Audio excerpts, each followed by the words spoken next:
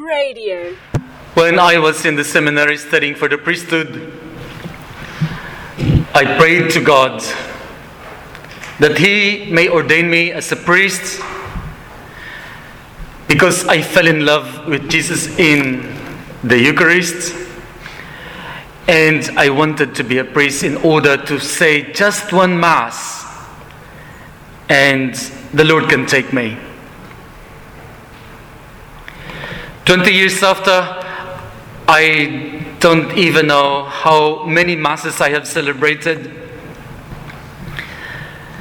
But there was a very special Mass, and that was my Thanksgiving Mass, that I felt God was on my side, and I felt like it was like heaven. When I raised the host and the chalice during the consecration in my Thanksgiving Mass, it felt like heaven. And I said that I will be celebrating the Mass for the rest of my life and even in eternity. I will ask you that in our next meal, before we eat, let's take a look at the food on our plates. Maybe we will see the meat, fish, rice, breads, veggies, and other stuff. But most of them were once living creatures who sacrificed themselves to become food for our nourishment.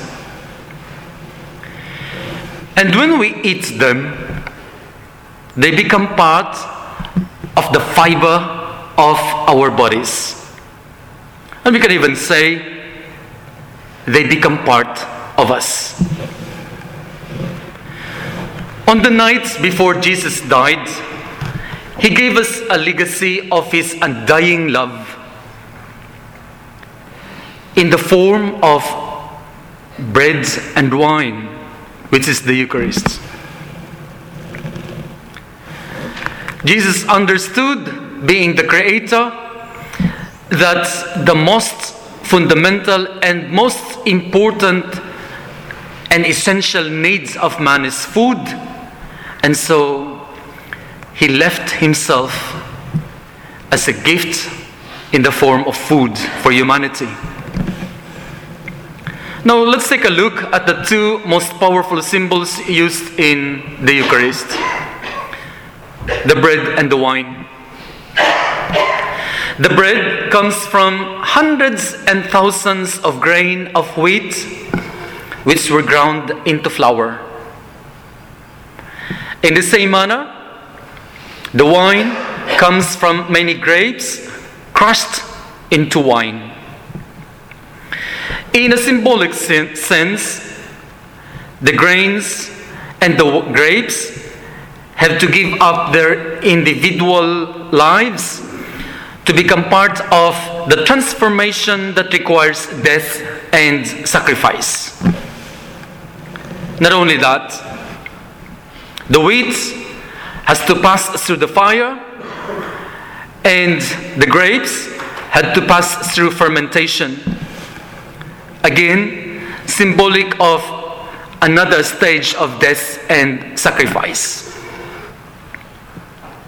Once they become bread and wine, their highest level of sacrifice happens when they have to give up their being bread and wine to become the flesh and the blood of Christ. In a sense, their sacrificial act of dying to themselves is given the ultimate reward ever given to any created being. Jesus' flesh was ground like the grains, and His blood was crushed like the grapes and passed through the highest form of sacrifice on the cross in order to become our spiritual food. The word sacrifice comes from two Latin words, sacra, which means sacred, and facere, which means to make. Hence, sacrifice is something that we offer to make it sacred. Literally, it is an act of offering to a deity or to God, who transforms the offering being offered and becomes sacred.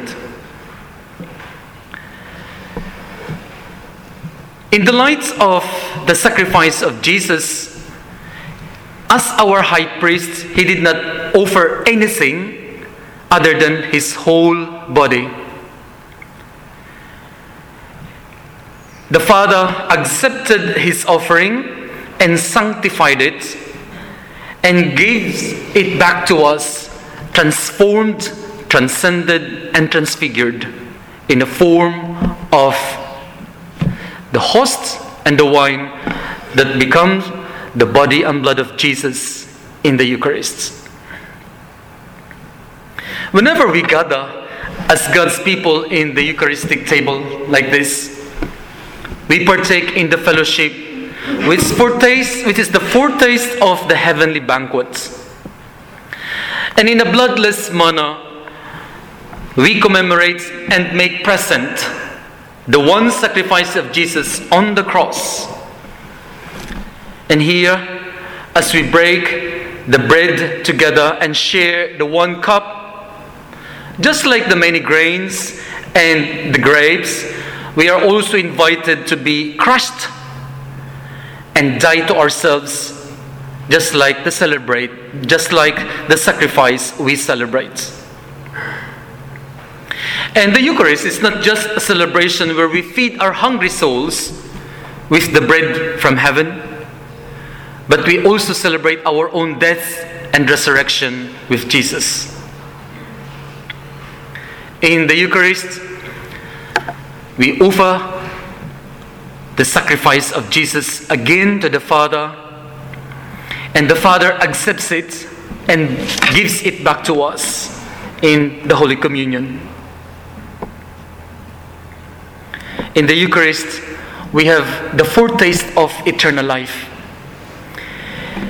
And that eternal life is here and now. Radio.org.au